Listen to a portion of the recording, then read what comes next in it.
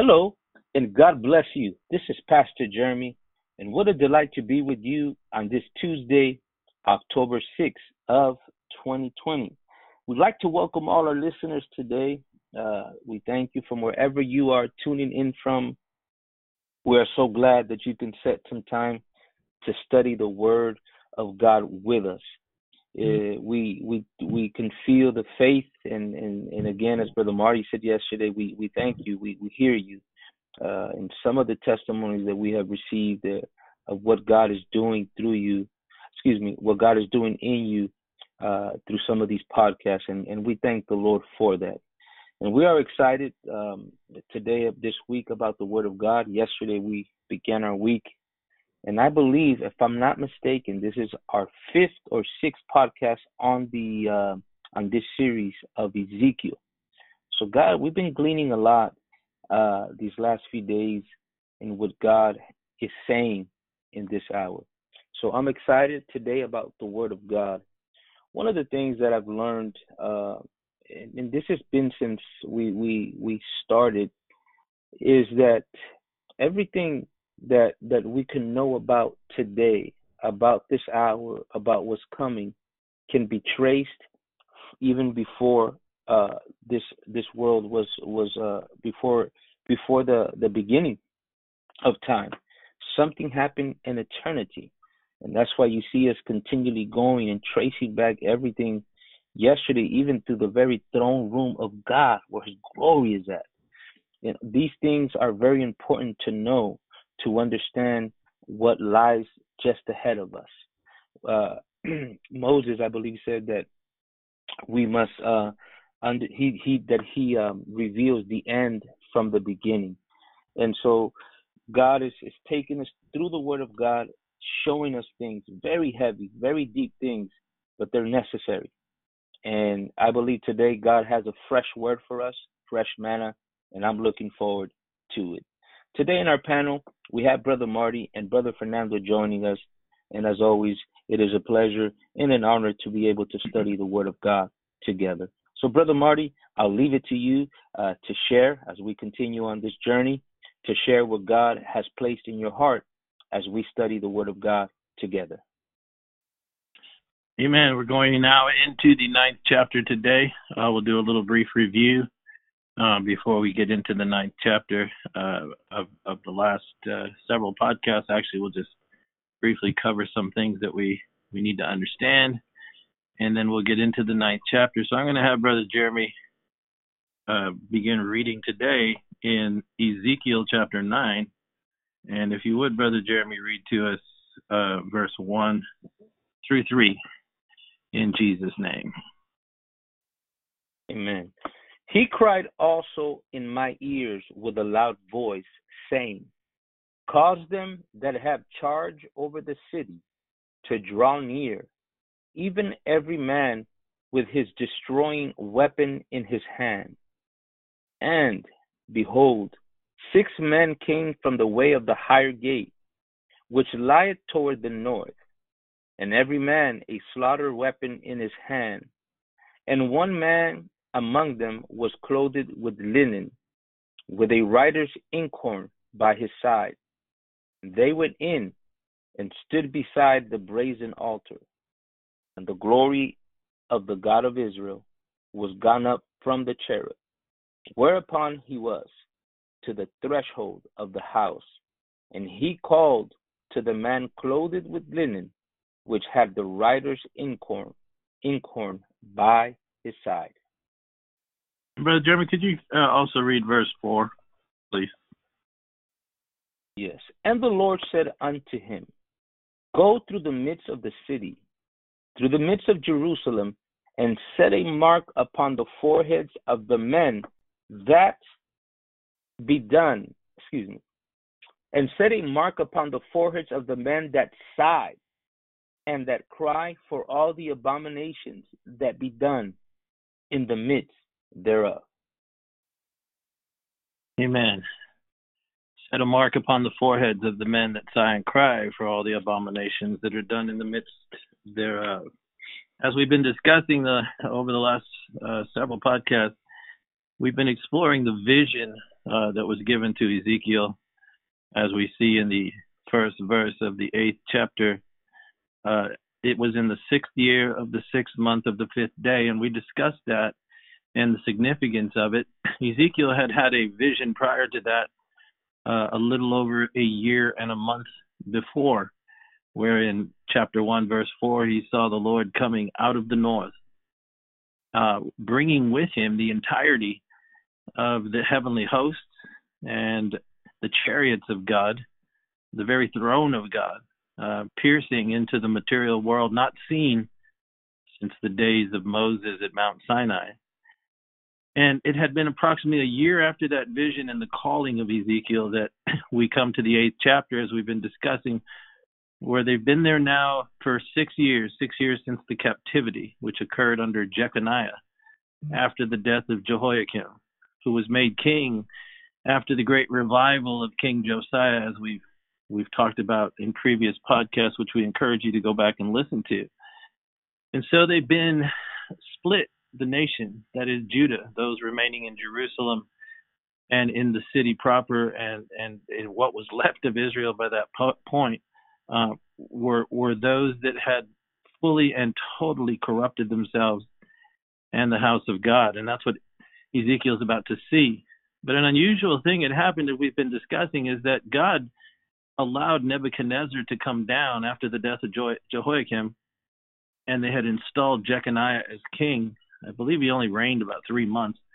But after that 3-month period or so, they came and they took captive thousands, about 10,000 or so of Israel, of Judah.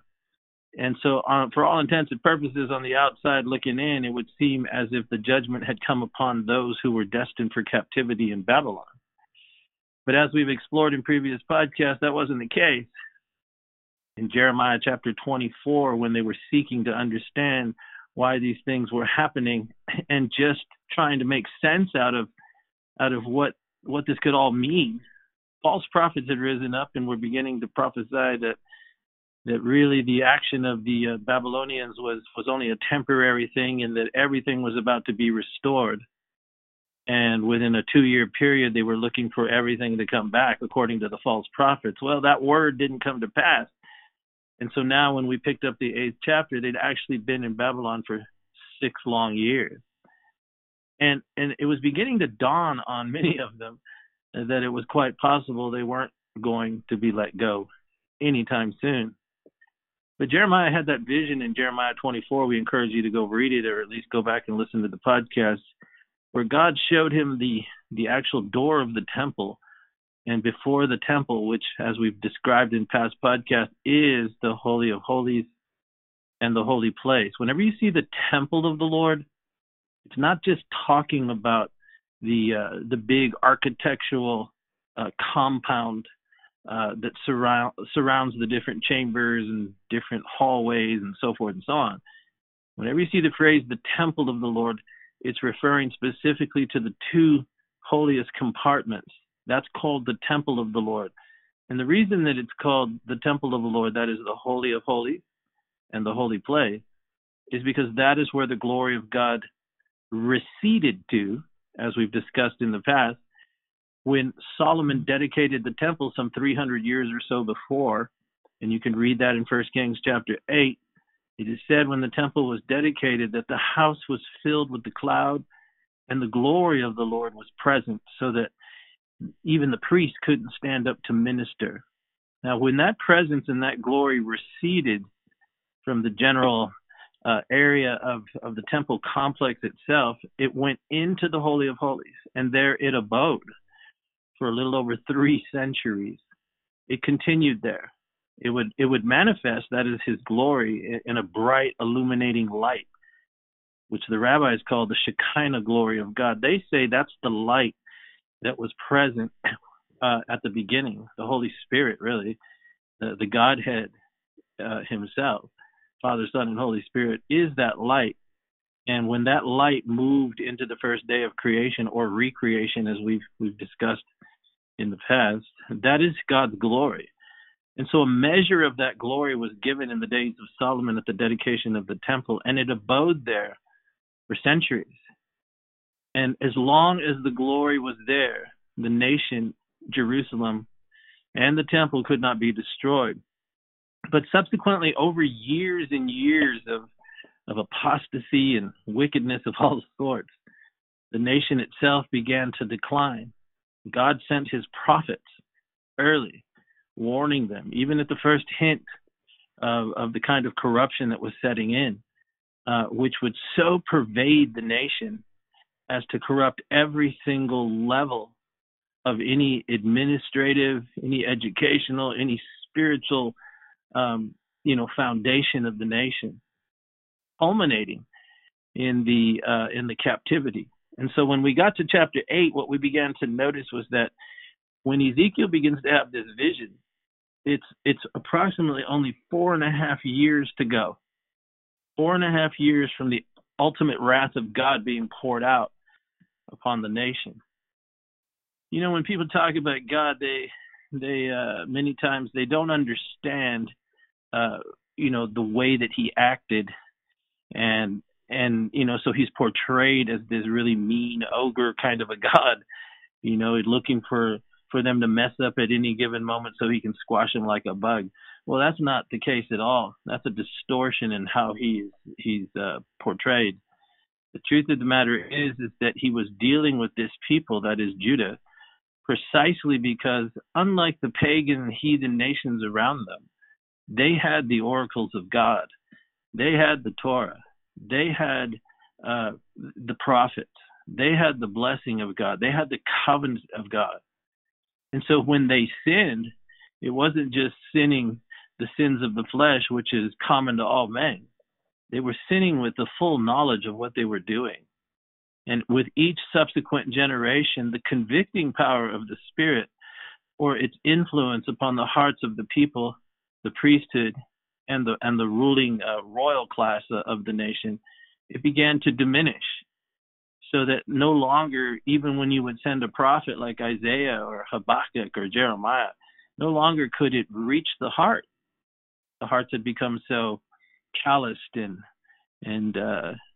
like a callus over the heart, over the mind.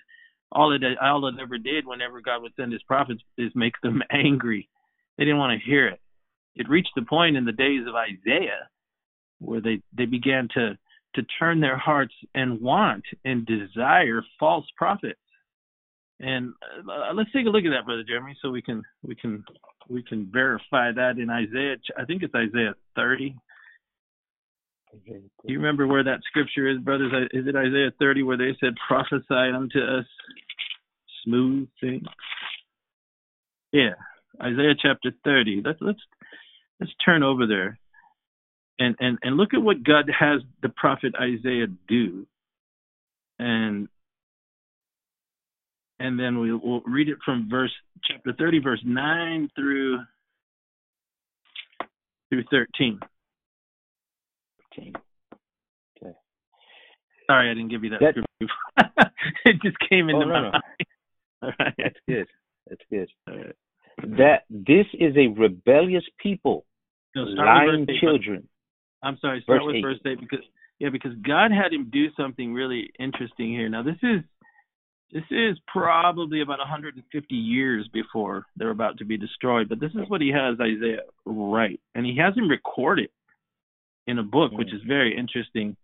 And I hope we can cover some of those things in the days ahead. But go ahead and read that now from 8 through 13, please. Yes.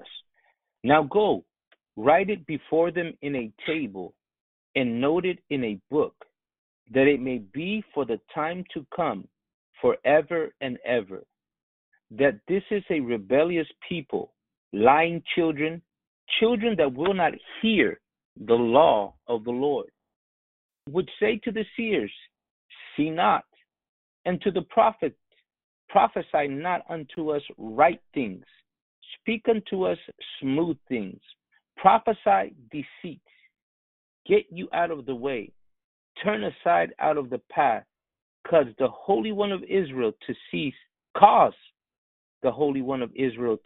from before us. Wherefore, thus saith the Holy One of Israel, because ye despise this word, and trust in oppression and perverseness, and stay thereon. Therefore this iniquity shall be to you as a breach ready to fall, swelling out in a high wall, whose breaking cometh suddenly at an instant. Wow, that's incredible.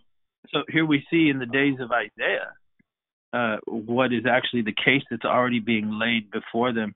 About 100 or so plus years just before all that we've been talking about is going to happen. And what he says there is extraordinary. Because even though they would have revivals, like under Hezekiah, under Josiah, the iniquity was so deep. And this is a mystery in many ways. Mm-hmm. Do you remember in the book of Malachi, what I'm about to say will make sense to you after I describe this. In the book of Malachi, when God came, and this is after they returned from the captivity, all that kind of stuff, just before Jesus, about 400 years before the Lord. In the book of Malachi, when they rebuilt the temple and the second temple is now in full swing, they already began to corrupt themselves even then. And in the book of Malachi, about 400 years before John the Baptist and Jesus, God begins to lay out a case before the priesthood and how they were treating their wives and, on and on and on. But one of the things that he said was that I have put you together, that is the priestly class, with the women that you are married to, specifically so that you could raise up a godly seed, a generation to generation to generation that would be given to the things of God.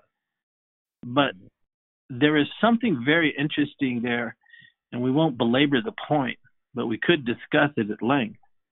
It is what is generated at the moment of conception. It appears to remain within, and we know this from the Torah itself, which teaches us when God said, I will visit the iniquity of the fathers upon the children unto the fourth generation of those who despise his law, who despise his ways. There is a something that occurs at the moment of conception that that if it is not generated from a people, especially God's people, of a holy nature, that is a people that live right and serve the Lord, then what appears to happen to the generations is they become infiltrated with a level of or a propensity as they will grow from generation to generation to move toward the things of darkness, precisely because of their forefathers before them. And so when Isaiah here is speaking, he identifies them in verse 9 as a rebellious people. He calls them lying children. He calls them children that will not hear the law of the Lord.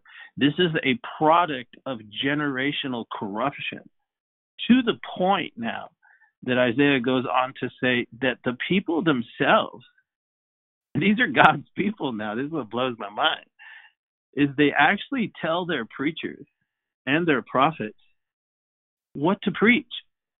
It tells them, don't preach right things to us. Speak to us smooth things, verse 10. Prophesy deceit. That's incredible. Like, in other words, lie to me.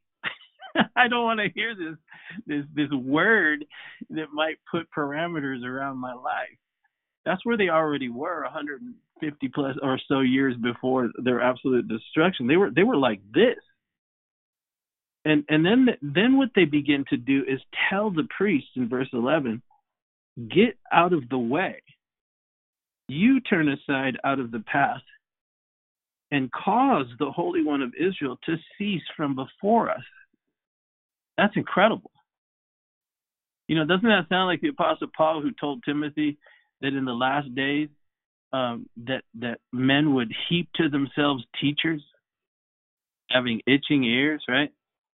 He's talking about the church, that they would give themselves over to teachers having itching ears. They want to hear particular kinds of messages, anything but the true word of God. And then God goes on to say something really interesting in verse 12, where he says, because of this, says the Holy One of Israel, because you despise this word and you trust in oppression and perverseness, and that's where you camp out. That's where you stay there on.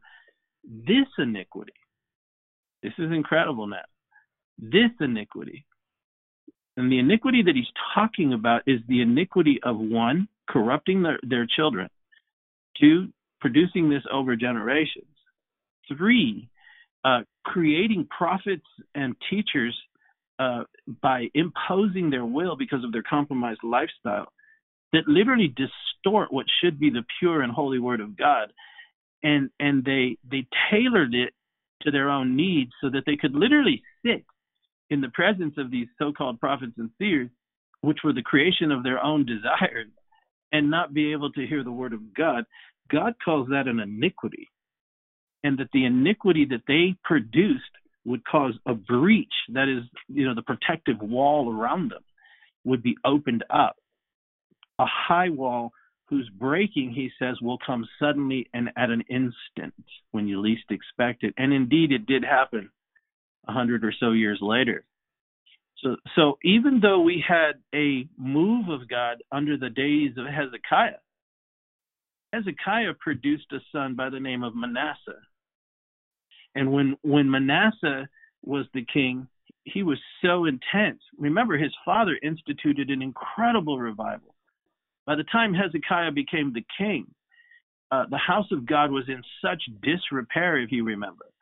And what Hezekiah moved to do, the first thing that he did was he repaired the doors to the temple of God, to the actual complex of God.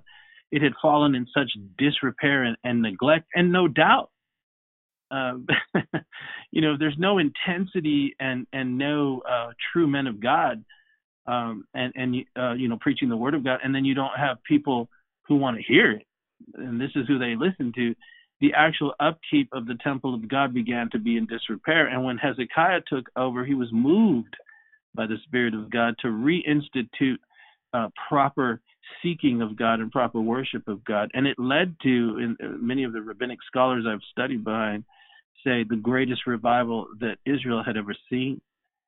And so out of Hezekiah would come Manasseh, which is incredible. And you'll see why in a second, because Manasseh is tied to what happened to Judah. And we were talking about from generation to generation, so that even if we experience a measure of what appears to be a revival of some sort, the damage that was done in previous generations by leadership and the fathers before was so great that even if they outwardly, because of leadership, would respond and do what the righteous leader wanted them to do, the truth of the matter is it was flowing through the very spiritual, quality or lack thereof of the generations before was still residing within them. And so all it would take when the generation would begin to flourish several generations later is a corruption to flip the switch that would engender a propensity to move in a direction in full flight and full flourishing that would ultimately bring the wrath of God upon that generation. So that's what we're seeing here. Now, I want you to see something, because when Manasseh became the king following his father Hezekiah, what he did was he began to completely reverse everything that his father Hezekiah had done, to such an extent that he literally filled every street corner and every high place in Judah with the most perverse and incredible idolatry that they had ever seen.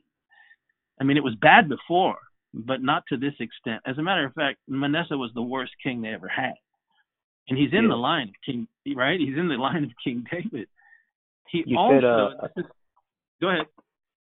I was just going to say, Manasseh, and I think you mentioned it the other day, he did rule for over 50 years. I think about 53 to 55 years. I know that he ruled, and he was the worst king. 55, yes.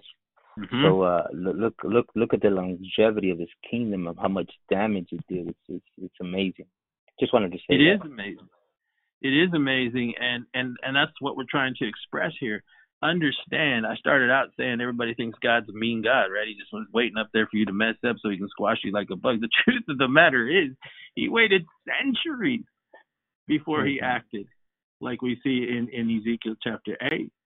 And so not only did he return, that is Manasseh, the to what he called the glory of idolatry, literally. I mean, that's what he embraced. And he rejected the glory of God. And on every hill, every street corner, by the time you get to Jeremiah, he's talking about how the dads send the sons out to gather the wood, and the mothers are in the kitchen baking cakes to the Queen of Heaven. I mean, they were so messed up, man.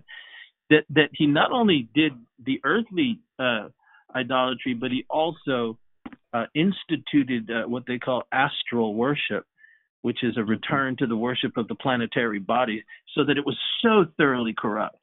It not only was in the natural realm of the earth, but it transcended that, and he directed their attention up into the very heavens themselves. That's why when we got to those 25 guys we talked about yesterday, they're worshiping the sun. And we'll touch on that in a second. But see, it had gotten so bad that Jeremiah said, because remember, Jeremiah was the prophet that witnessed the destruction, which is what we're talking about. He referenced Manasseh. I think it's in Jeremiah 14. No, it's 15, brother. Turn over to 15. I think that's where it is. Jeremiah 15. This is connected to what Ezekiel's seeing now. Because when God acts, it's over time. It's not a matter of, he gets mad and then he does what he does. It is an incredible act of grace and patience on God's part with his people. When you consider the history that we're talking about here, hundreds of years of this type of behavior before he finally said enough is enough. I think it's verse 3 and 4. Could you read that, Brother Jeremy? In talking to them and the captivity that was coming and the ultimate destruction, he lays the blame right at the foot of Manasseh. Could you read that in 15, verse 3 and 4? Yes. And I will appoint over them 4 kinds, saith the Lord: the sword to slay, the dogs to tear, the fowls of the heaven, and the beasts of the earth, to devour and destroy.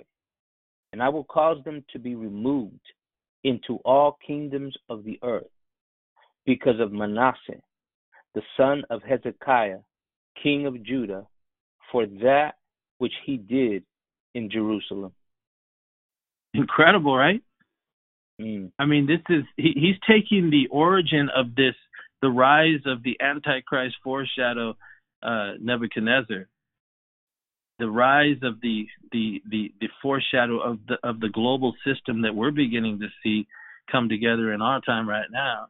He's connecting that to sins of a king and a nation that were at least, what are we looking at here? At least, 50 years before. So it was so egregious. And notice how he points out that he was the son of Hezekiah the king, right? Right. It really doesn't make sense, does it?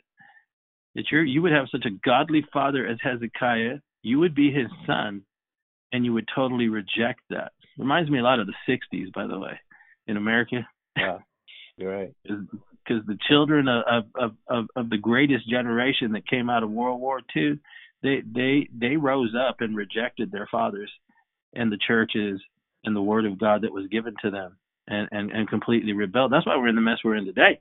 It goes from generation to generation. Go ahead, brother. We saw the same thing too happen to the generation that starts after the death of Joshua in the book of Judges.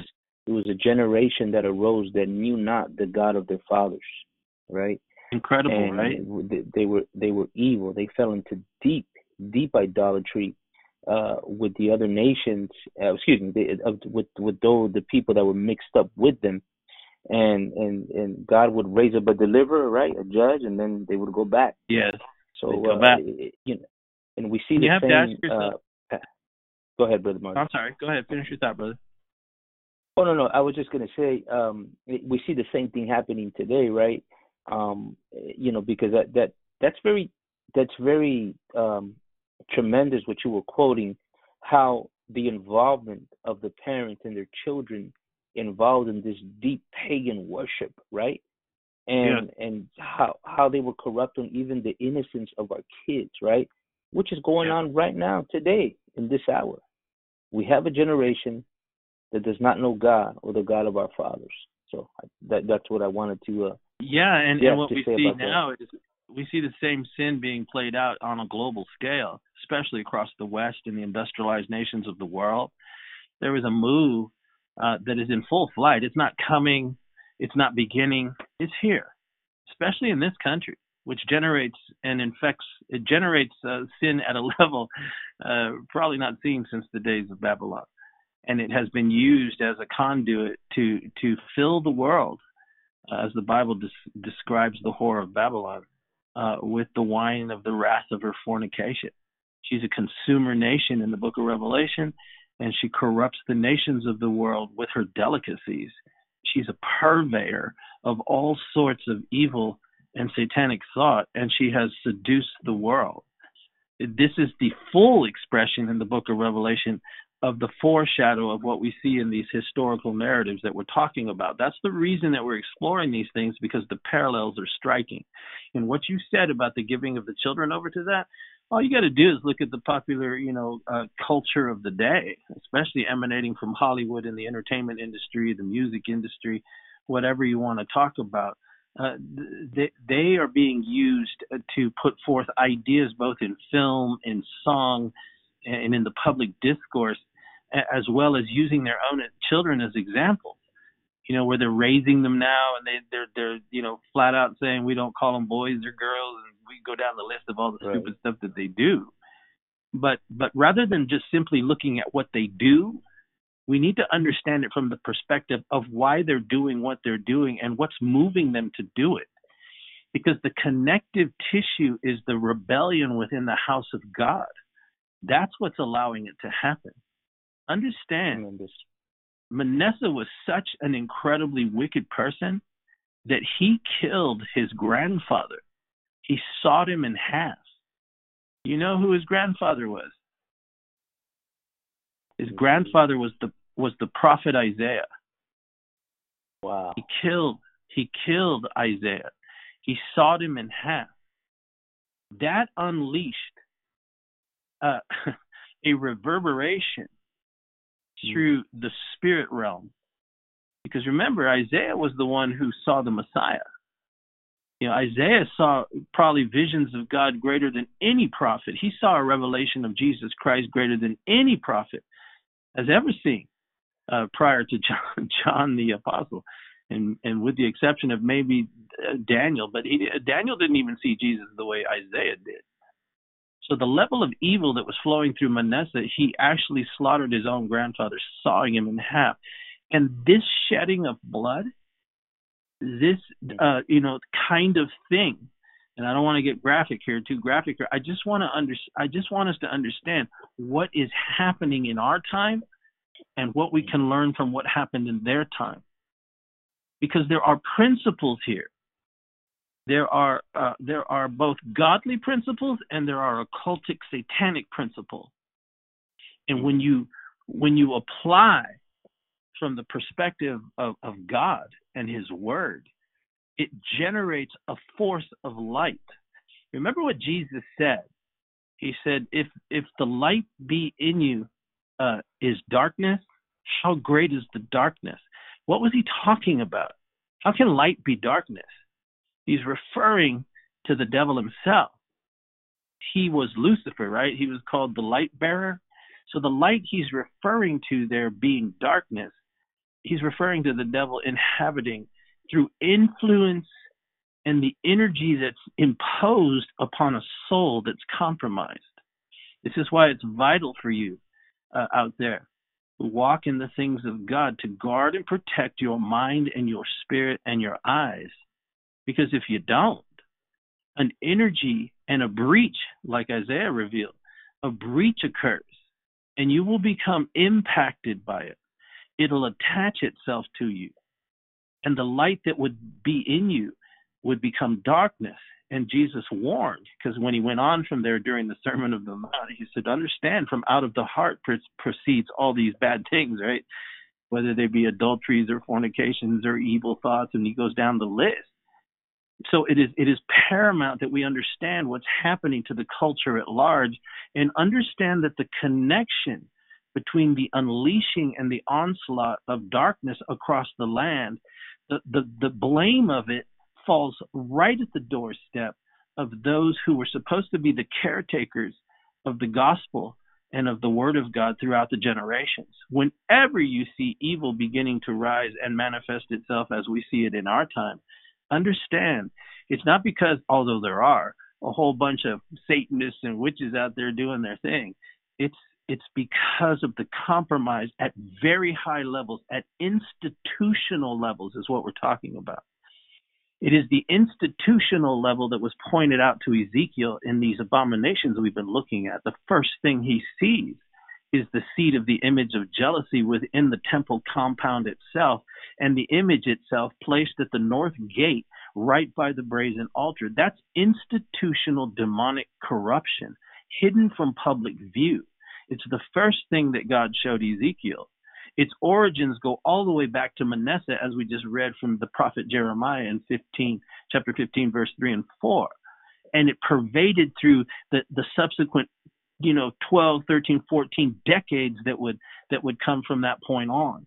And it finally reared its full blossoming in this generation, in the 6th year, as we've been reading in Ezekiel chapter 8. It's the institutional corruption that he was first shown, and then he was shown how pervasive institutional corruption had become, in that it bled down and filtered down amongst the general congregation and population. That's why the second vision we saw, those of you go back and listen in chapter 8, is the vision of the hidden idolatry and the worship of everything that you can possibly imagine that's perverse and dark amongst the elders. It was an institutional corruption first, and then it became a national corruption. The two are connected. Understand, what corrupts a nation is the corrupt priesthood.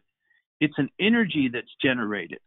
It's a reverberation that begins to impact those amongst the congregations who are weak in mind, in spirit, or compromised in any way.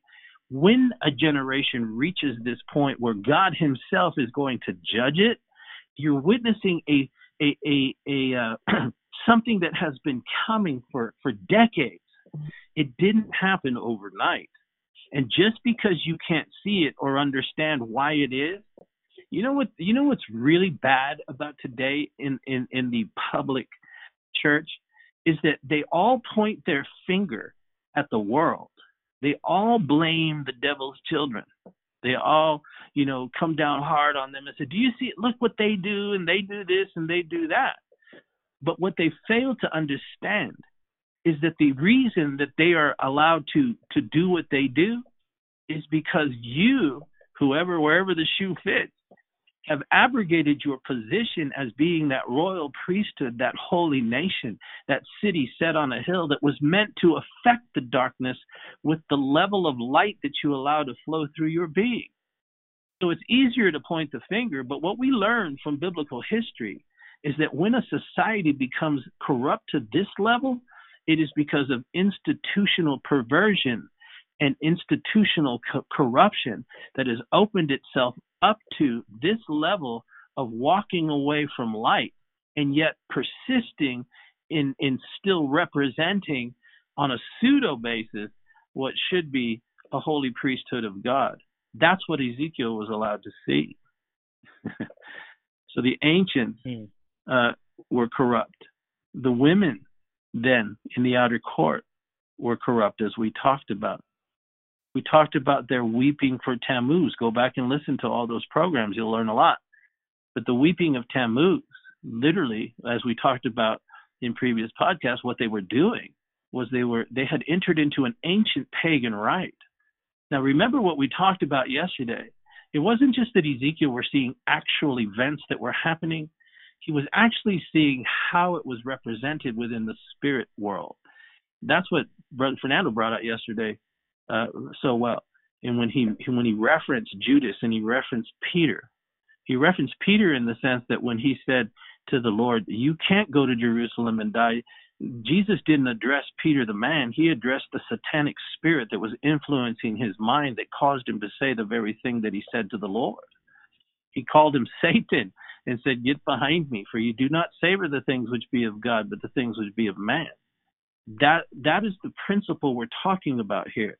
Now, we know that the Lord prayed for Peter and he became the great apostle Peter, so we're not laying a heavy trip on him. We're just talking about how incredibly, intense it is and how you must walk close to God or you can easily find yourself, not before long being used as a tool for destruction rather than a tool for life.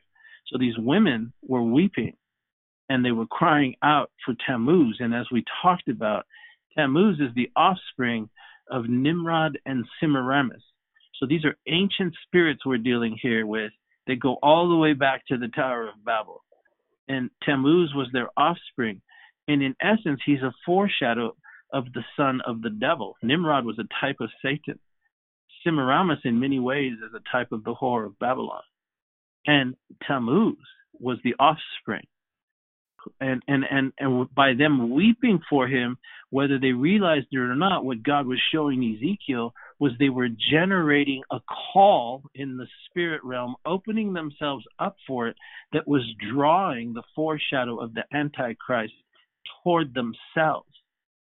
The very sins of the people of God created a breach, like Isaiah said, that opened up the possibility for the rise of a Nebuchadnezzar, for the rise of a Babylonian empire. The strength of the rebellion could only be realized through the compromise within God's own house. The devil could never accomplish it with the pagan nations. This is why it's so vital that you don't compromise in the things of the world. We're not trying to preach a clothesline religion. We're trying to go a little bit deeper, a lot deeper really, and reveal the energy that is generated from a child of God or a collective gathering of believers. If it's a compromised gathering, it's literally sending forth, like James said, bitter and sweet water at the same time. And it corrupts. It brings chaos. And when you have enough of that going on, you have the rise of a Nebuchadnezzar in a global empire. That was what was happening. And so then he came to the 25, right? We talked about them between the porch and the altar. Let's look at that real quick in Ezekiel chapter 8, verse 16, and then we'll get into the 9th chapter. Yeah. And I'll read verse 16, right, Brother Marty? Yes, sir. Okay. And he brought me into the inner court of the Lord's house. And behold, at the door of the temple of the Lord, between the porch and the altar, were about 25 men, with their backs toward the temple of the Lord, and their faces toward the east. And they worshiped the sun toward the east. Now, why this is so profoundly Sophic, as they say, is because he connects the two, the weeping for Tammuz and then these 25. And yesterday, as we talked about, these 25 were meant to be a reflection of the high priest in heaven and the 24 elders around the throne room of God. You can read about that in Revelation chapter 4, where it talks about the 24 elders. Well, there's 24 men here, and the 25th man is the high priest. And so the corruption was so thorough. While the women are in essence calling forth the spirit of Antichrist of their day, the 25, which were the chief fathers of the entire priesthood, there's the high priest and 24 specific chief fathers, as we read about yesterday in Chronicles, when David apportioned out the actual process by which God's house would be maintained. He broke it up into 24 different family tribes, or 24 different courses within the tribe of Levi, different offshoots of the Levitical family, under the line of Ithamar and Eleazar, the two brothers of Nadab and Abihu who died in the wilderness for offering strange fire. So out of them came 16 from Eleazar and 8 from Ithamar, making a total of 24 heads over the Levitical clan. And they would come up to the house of Jerusalem, and they would serve in 2-week increments, making a total of 24, covering the entirety of a year. And so what he's allowed to see here is once they reach this point, the women are calling out for the birth of something, Tammuz, a foreshadow, an ancient spirit that will produce or materialize into what would become a foreshadow of the Antichrist in the form of Nebuchadnezzar in the Babylonian Empire. But so if the women are weeping for the spirit of Antichrist, then what we see is the final nail in the coffin. Because when you have the entirety of the religious ruling class represented by the 24 elders, who represent the 24 elders around the throne of God, only they're on the earth, they have made a conscious decision in the spirit led by the high priest on the earth to turn their back on God. And when they reach for the sun in the east, they are reaching for an ancient spirit that goes all the way back past Egypt. In Egypt, he was known as Ra, but it's really the same. It goes all the way back to the original, Nimrod. The sun represented Satan himself. And they were saying, by their ultimate act of rebellion, we turn our back on you and embrace him. And when that happened, which is why Ezekiel was allowed to see it, God comes. He doesn't send an angel. He didn't send Michael or Gabriel or any other creature that he has made that is subjected to his will. He came himself. The entirety of the throne room of God hastened to the earth because something was about to happen. Now notice where they position themselves. They position themselves between the porch and the altar. The porch is the place of instruction. That's where the priesthood would gather and they would talk about the word of God. The fact that they turned their back on the temple or the door of the temple was their way of saying we're rejecting God's ways and we're embracing the ways of the sun, a figurehead of the devil himself, the sun itself. When the Bible specifically talks about them facing the east, understand that the temple complex on Mount Moriah was laid out in such a way that when the sun rises in the east and it sets in the west, it is in the west where God's holy temple is, the Holy of Holies and the holy place. So every day by the sun rising just in the natural world and having to move toward the west where the Holy of Holies is, it is in essence subjugating itself to the Holy One who made it. So by the priests turning their back on the west and facing the east, they were creating the ultimate of blasphemies, for they were now turning their back on the glory of God and embracing a different light, a light that exists in time and space and is finite and had a moment of creation just like the devil.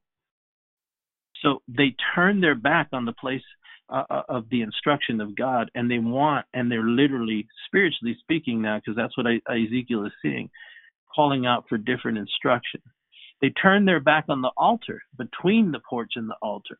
In essence, they're turning their back on a foreshadow or a type of Calvary. And they turn their back on the door of the temple, which finally and ultimately and completely is a rejection of the authority of God in their lives.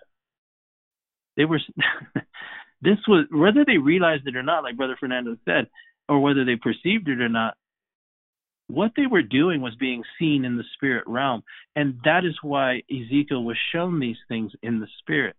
As we talked about, when God took him from Babylon and brought him in the visions of God, Ezekiel 8:3, to Jerusalem, it was removing his soul and spirit. He grabbed him by a lock of his head, he said, took him out of his body and carried him in the wind of the spirit between the heaven and the earth, so that we would know and understand by this that what was taking place and the energy that's being generated and rippling across the landscape of multiple dimensions, reaching all the way up to heaven itself, could only be perceived in its fullness in the spirit realm. It could not be understood, because much of what's being seen by Ezekiel, all of it really, is not seen by the general public. These are places within the confines of the institutional house of God that were hidden from the public arena. And that's why he showed it to him the way that he did. And he goes on to talk about the result of it is already generating violence. Can you read verse 17, Brother Jeremy? Yes. Then he said unto me, Hast thou seen this, O son of man? Is it a light thing to the house of Judah that they commit the abominations which they commit here? For they have filled the land with violence, and have returned to provoke me to anger, and lo, they put the branch to their nose. Now, if you want to get into some incredible studies, I will not speak these things because they are not meant for general public consumption. But go study what they were actually doing, because Brother Jeremy mentioned it the other day in Numbers chapter 25, I believe it is. This is the sin of Baal Peor. This is what they were actually engaged in. Now, for those of you that are not faint of heart, you go study what the sin of Baal Peor is and the worship of Baal Peor is. And that is what these men were doing. It is the ultimate desecration of the house of God. And God points out to the prophet, he says, the result of this, we've been talking about what is generated in the spirit taking form in the natural. He says, by their behavior, they have filled the land with violence. They have filled it with violence. And then so deeply overtaken and perverted have they become. Understand, this is not a gradual, this is not an instantaneous arriving at this place. This is a full corruption of spirit, soul, and body that will happen. That is why playing with sin is so dangerous. That is why we are warned time and time again to be careful what we do, what we see, because it will get a hold of you, and you will become something that you never thought you would ever be. That is what happened to these men. God says it this way: they fill the land with violence, and then they come back to my house to provoke me. This was an act of the will. But by this time, they're completely controlled by satanic power. And the choices they're making are completely controlled by him. This is why the wrath of God was about to fall on the nation. It wasn't some little, some just whatever you want to categorize it as, some little sins of the flesh, man. We now have the case laid out before us. And now God brings us to chapter 9, and he begins to proclaim the wrath is coming. Can you read that in verse 1? What does he do, Brother Jeremy? He cried also in my ears with a loud voice, saying, Cause them that have charge over the city to draw near, even every man with his destroying weapon in his hand.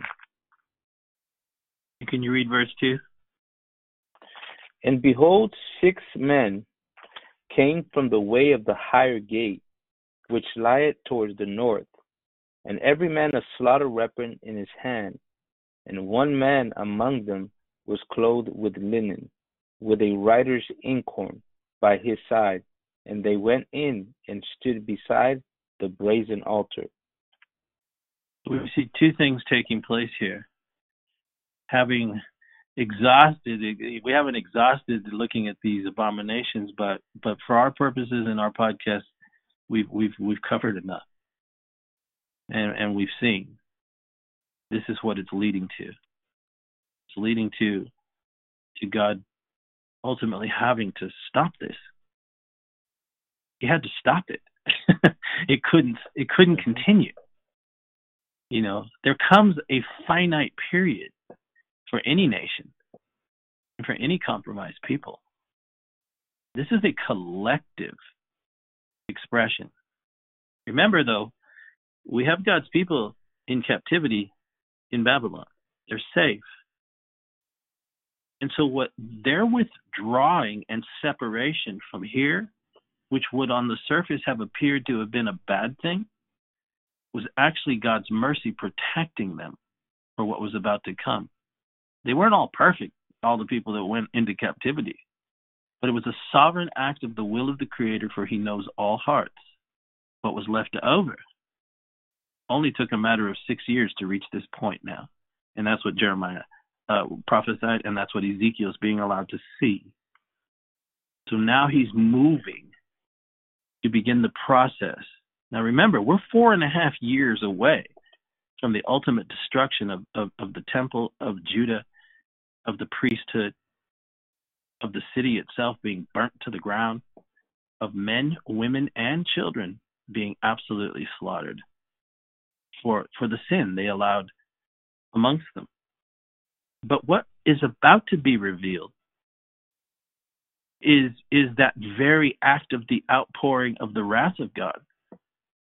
It occurred first in the spirit world before it would be manifest in the material world 4.5 years later. This is an incredibly deep subject. I just throw that thought out there for you to consider as we go on in the chapter. We cannot exhaust it in a podcast forum, but I encourage you to do your own studies in these things. Now listen to what he says in verse 1. After showing him all this, in chapter 9, verse 1, he says, he cried with a loud voice. And then remember that. He cries with a loud voice, and he causes, and he says, saying, cause them that have charge over the city to draw near, even every man with a destroying weapon in his hand. So the first thing he does is he calls to them that have charge over the city. So this is really interesting, because what he's actually doing is, and what we need to understand is that there are unseen beings, creatures, made by God, dispatched to protect territory that he claims for himself, in this case, Judah, Jerusalem, and the land of Israel. But here he specifically identifies the city of Jerusalem, and he calls forth those who are responsible for the city. And then he has them come and position themselves by the brazen altar. In verse 2, he says they went in and stood by the brazen altar, the latter part of verse 2. Number one, he positions them at the brazen altar because what he was about to do, and what he was doing symbolically by putting them by the brazen altar, which is a type of the cross, which is where they would bring the lambs and offer burnt offerings to God and receive forgiveness for their sins. What he was actually saying by positioning them by the brazen altar was, that's it. Time's up. There will be no sacrifice for this. You crossed the line. It's over. Judgment is inevitable now. But I want to ask you this, because this is very interesting. We need to understand it from this perspective. When he said, cause them that have charge over the city to draw near. I asked the question in my own studies over the years when I first used to read these things. And I said, well, they didn't do a very good job if they were responsible for protecting Jerusalem. I mean, the whole city is given to violence and perversion, right? I mean, the whole priesthood is corrupt. What have you been doing if you supposedly are, charged angelic beings to protect Jerusalem? Well, that's not what they were protecting. What did they have charge over? What was it they had been guarding all those centuries? Well, we've already talked about it. It's in verse 3. Would you read verse 3, Brother Jeremy? And the glory of the God of Israel was gone up from the cherub, whereupon he was to the threshold of the house, and he called to the man clothed with linen, which had the writer's inkhorn by his side. What these angels were in charge of guarding, that had charge over the city, was the glory of God we've been talking about for 3 days. The glory of God that appeared in 1 Kings chapter 8, verse 10 and 11. The glory of God that had receded itself into the Holy of Holies. They were charged with protecting the glory. What everyone did was inconsequential. If they wanted to act the way they did, and they did, that's up to them. The consequences were about to happen in a few years, about 4 years from this point on. But these angels were specifically charged with protecting the glory. Now, let me tell you something. This gives a little more insight into what the book of Hebrews reveals to us about his ministering spirits, flames of fire. It says that they are sent forth to minister unto what? Or unto who? Unto the heirs of salvation. In essence, the glory that now is within the hearts of every child of God across the planet right now. It used to be located simply, for lack of a better way to say it, in the Holy of Holies. But it wasn't in the hearts of a church. It wasn't until Jesus ascended from the Mount of Olives, made it all the way to heaven, prayed the Father, and asked him to send the glory, that is the Holy Spirit, into the hearts of the church, that the glory came and resided within the hearts of the people. And so subsequently, he sends his angels to guard every single one that has that glory inside of them. That is the glory of the Lord that resides within his church. Paul described it this way: it doth not yet appear, what we shall be. No, that's John, the Apostle John. But he says, but we do know when he shall appear, we shall be just like him. And then Paul goes on to talk about the things that we go through right now in this life. To paraphrase it, is not world. Yes, is not what worthy to be compared to what? The glory. The glory shall be revealed in us. In us. And when he talks about revealed, it doesn't mean that it's going to be placed there. It means it's already there. It's just concealed, as it was in the Holy of Holies back in the day that we're talking about. The glory is in you if you love the Lord with all his heart.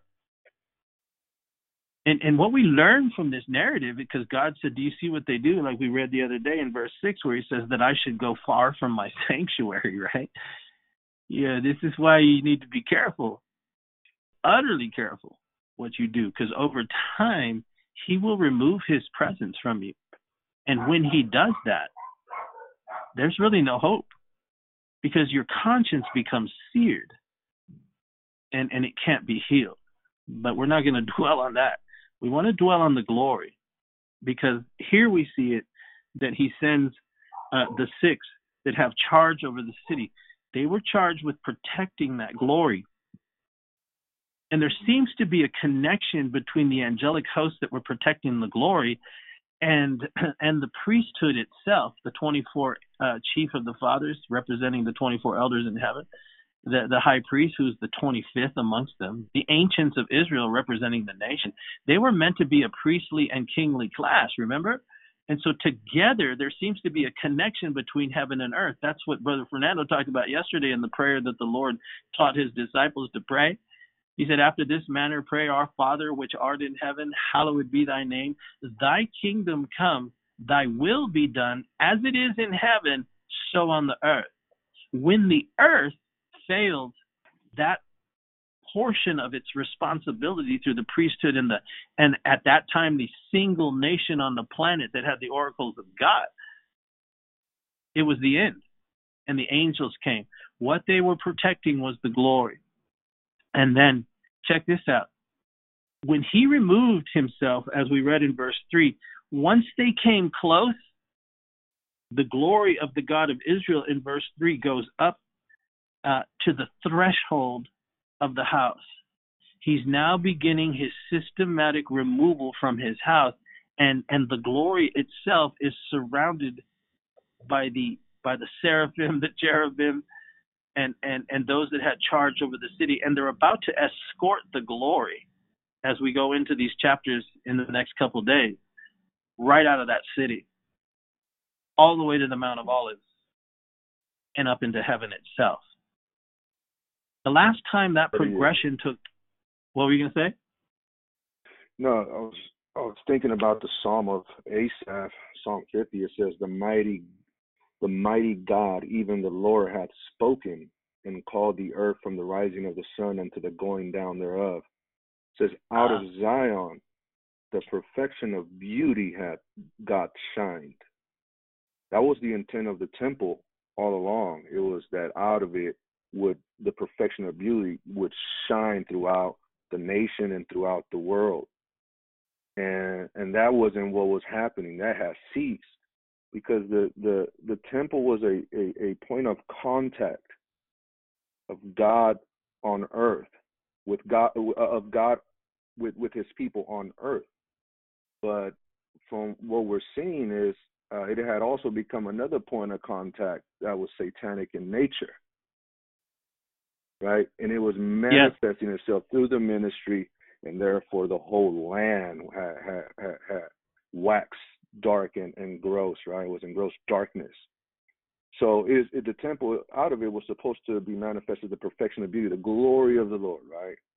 The glory of the Lord. But now it's not. Something else is emanating from that the temple into the earth. So the angels have to come and protect the glory of the Lord, because the ministry ceased to do what it was there for, placed to do, which was to express the glory of God to the nation and to the whole world, right? And then it says, verse 3, our God shall come and shall not keep silence. A fire shall devour before him, and it shall be very tempestuous round about him. He shall call to the heavens from above and to the earth, that he may judge his people. Gather my saints together unto me, those that have made a covenant with me by sacrifice. And that's what we're seeing. That's what we're seeing with the dispatching of these angelic hosts, because the glory of the Lord,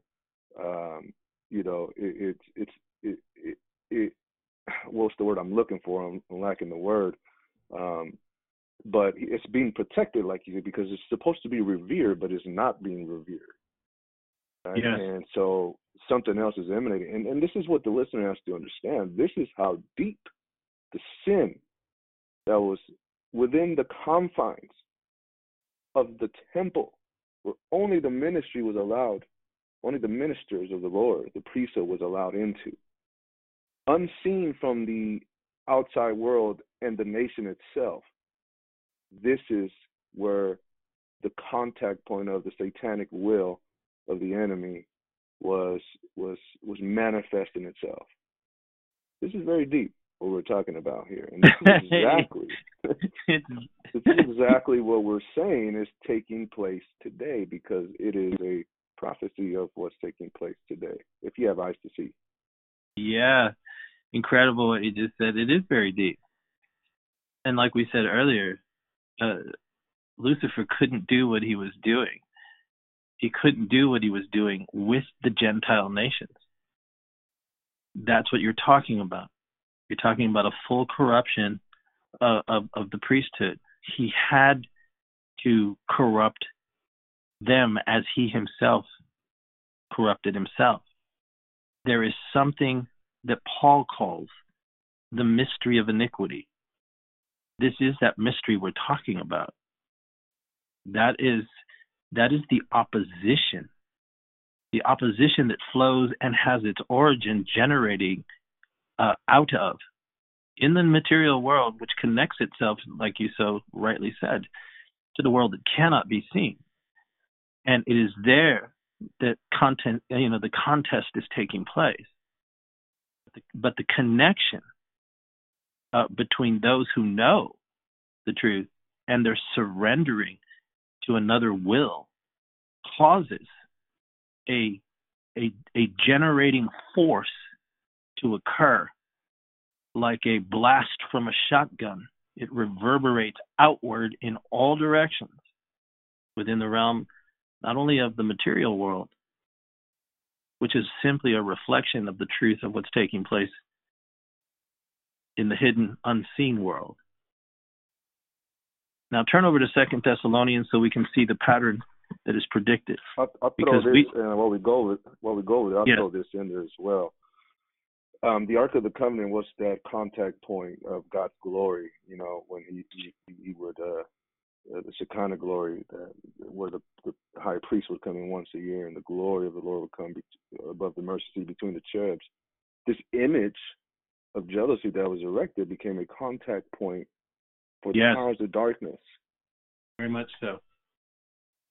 Right. Well, and again, this is again, the image. I'm glad you pointed that out, because in our culture, are we not inundated with image? Yeah. And so what you give yourself to becomes a contact point. Didn't David say, I made a covenant with my eyes? I will set no wicked thing before my eyes.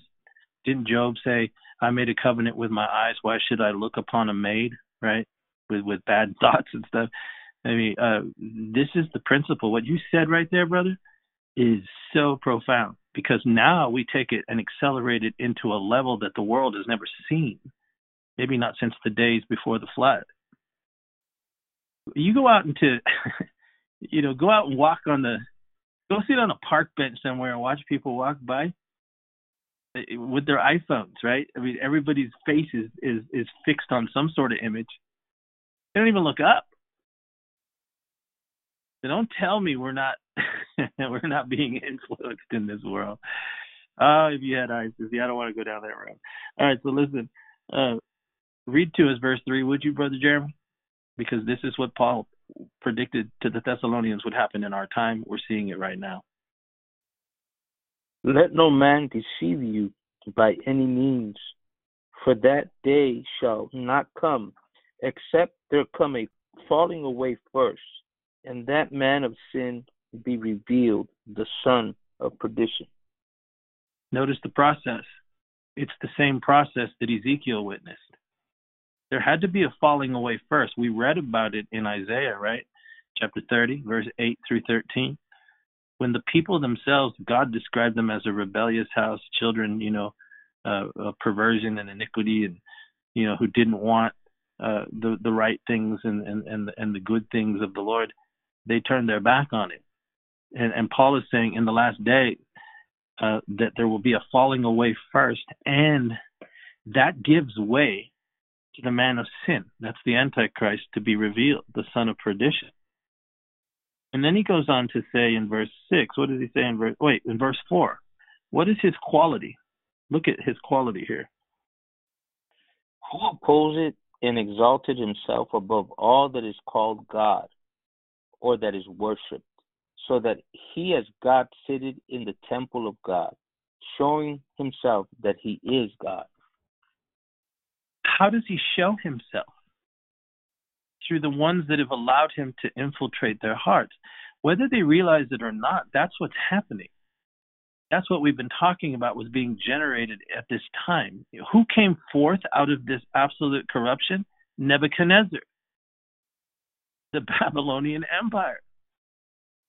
It brought them forth into the earth, and it became the foreshadow of what the book of Revelation talks about.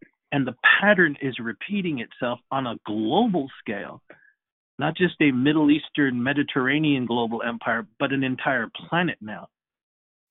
Notice there has to be a falling away. Then comes a revealing. And then comes a desire to sit where? In the temple of God. This is why we were talking to you about, how bad it was what they did. Because they brought this, or they expressed this in the temple of God. That's what Ezekiel saw. And that's what Paul is prophesying will happen. Well, we know from Paul's writings that we are the temple of God. We are. Now, in your study of prophecy, your eschatology, this temple that everybody's looking for to be rebuilt in Jerusalem, all that kind of stuff, it is going to happen, because that's what it seems to appear. But take it deeper and understand what's happening here. Look where he wants to sit. Look where he wants to show himself through. It's not the pagan nations that he wants to do this to. He wants to do it in the temple of God. And Paul says he's going to do it. But there's something deeper here. It's connected to a falling away, a removing from established orthodoxy. It gives way. It's the breach that Isaiah talked about. It opens the hole in the wall. And then he goes on and says in verse 6 and 7, what does he say?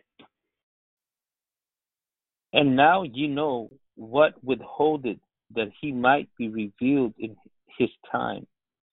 For the mystery of iniquity doth already work. Only he who now letteth will let, until he be taken out of the way. Only he that, well, first he calls it the mystery of iniquity. That's what we were talking about, that Ezekiel was being shown. It's the mystery of iniquity. And it's been working since the days before the flood, really. Since the days of the Garden of Eden. That mystery of iniquity. And then he says, you now know, he says, he's telling them of the early church, you now know what is going to withhold this ultimate expression of Satan. He says, he who now lets, or who restrains him, will continue to restrain him. He was talking to them back then, until he's taken out of the way.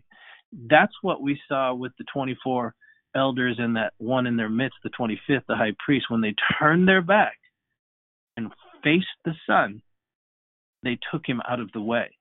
It's that precise act that caused them that had charge over the city to come forth, Ezekiel 9:1, stand by the brazen altar, no more grace, and then his glory begins to depart. He will now let until he's taken out of the way. By who? By those who fell away, or who are falling away even now. Now look at verse 9, because this is what's happening. Can you read verse 9? Even him whose coming is after the working of Satan, with all power and signs and lying wonders. So this is it. This is the working of Satan. This is what we've been talking about. And this is only now going to be repeated amongst the visible church. The church that is yet abiding, if you will, in Jerusalem. The church that claims it is free to do whatever it wants to do, basically. And at an institutional level, understand what's really going on behind closed doors. We've had hints of it just in the last couple of months, as many preachers and leaders of major evangelical organizations have been being exposed for what they actually do behind the scenes. So don't think this isn't going on in our time. And when you look at what you see taking place across the landscape of the country, the violence, the perversion, understand what God reveals. This can only happen within a culture that once claimed to have at its foundations Judeo-Christian values, when the priesthood itself, the institutional level itself, corrupts itself, filters all the way down into the hearts of the congregated, and begins to allow a breach to take place within the realm of the Spirit that brings forth the very spirit of darkness that's flooding the land. This is very serious stuff. Now, he goes on in chapter 9, verse 4, as we've read, and we'll pick it up from here tomorrow. Before he does, and that is bring his wrath down, he has them do something. What does he have them do, Brother Jeremy, in verse 4? And the Lord said unto him, Go through the midst of the city, through the midst of Jerusalem, and set a mark upon the foreheads of the men that sigh and that cry for all the abominations that be done in the midst thereof. Can you read that last part again? Who does he mark? He marks those and set a mark upon the foreheads of the men that sigh and that cry for all the abominations that be done in the midst thereof. So in verse 1, he hears a loud voice. In verse 4, he lets his angels go and mark those before the wrath is about to be poured out. What you are witnessing there is is actually a foreshadow of what's predicted in the book of Revelation. Let's close with this in chapter 7. Can you turn over to chapter 7 and remember what we just read? Yes. Can you read verse 1 through 3, brother, and remember what we just read? We have a loud voice in Ezekiel 9:1. We have the angels coming. We have before the wrath being poured out, we have the saints of God being marked. Let's read this in verse 1 through 3, Brother Jeremy. And after these things, I saw 4 angels standing on the 4 corners of the earth, holding the 4 winds of the earth, that the wind should not blow on the earth, nor on the sea, nor on any tree. And I saw another angel ascending from the east, having the seal of the living God. And he cried with a loud voice to the 4 angels to whom it was given to hurt the earth and the sea, saying, Hurt not the earth, neither the sea, nor the trees, till we have sealed the servants of our God in their foreheads. So notice what we see. What happened in Ezekiel's day has its connection to what will be the ultimate global reality not too many days from now. This is just before the wrath of God is about to be poured out in the book of Revelation. We see the same thing happening. We see angels descending, and we see, it says in verse 2, I saw another angel ascending, and look where he's ascending from, right? The east. He has a seal of the living God, and what? He cries with a loud voice. That's the same thing that happened in Ezekiel's day. And then they go forth before the wrath is poured out to seal the 144,000, and then as you continue reading, an innumerable host out of every nation, tribe, tongue, and kindred. That is what is laying ahead of us. We see the pattern in Ezekiel's day. We saw it repeated again in AD 70 after the rejection of Jesus Christ, and he was carried up into heaven. The glory was received by the angels, right? Jesus left from the Mount of Olives, and then he sends the glory into his church. And after 2,000 years, the same thing will happen. There will be a falling away, an embracing of darkness, but a separation, like Brother Fernando talked about, is already underway. And they are being marked. It's all happening in our time. It's going to be replayed, but he's going to protect his people, those who really love him. He will retrieve the glory once again, the glory that's in his church. He's going to come for that glory again, and the wrath will be poured out.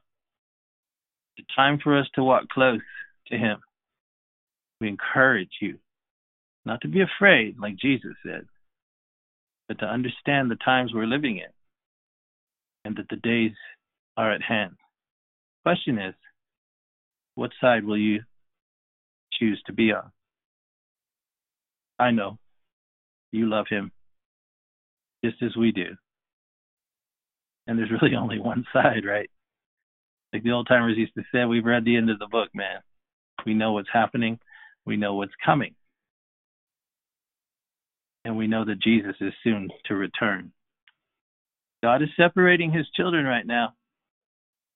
Let us pray that we will always be in that number. Can you say amen? Amen. Amen. Praise God. We thank God today for this study. Tremendous. God marking those that sighed and wept and cried. And what a time that we can use after this podcast really to reflect some of the things that have been said and to analyze our lives in this hour. We pray that you've been blessed today, and we hope that you join us tomorrow as we continue to study the Word of God. May God bless you. May God keep you. And as always, keep looking up.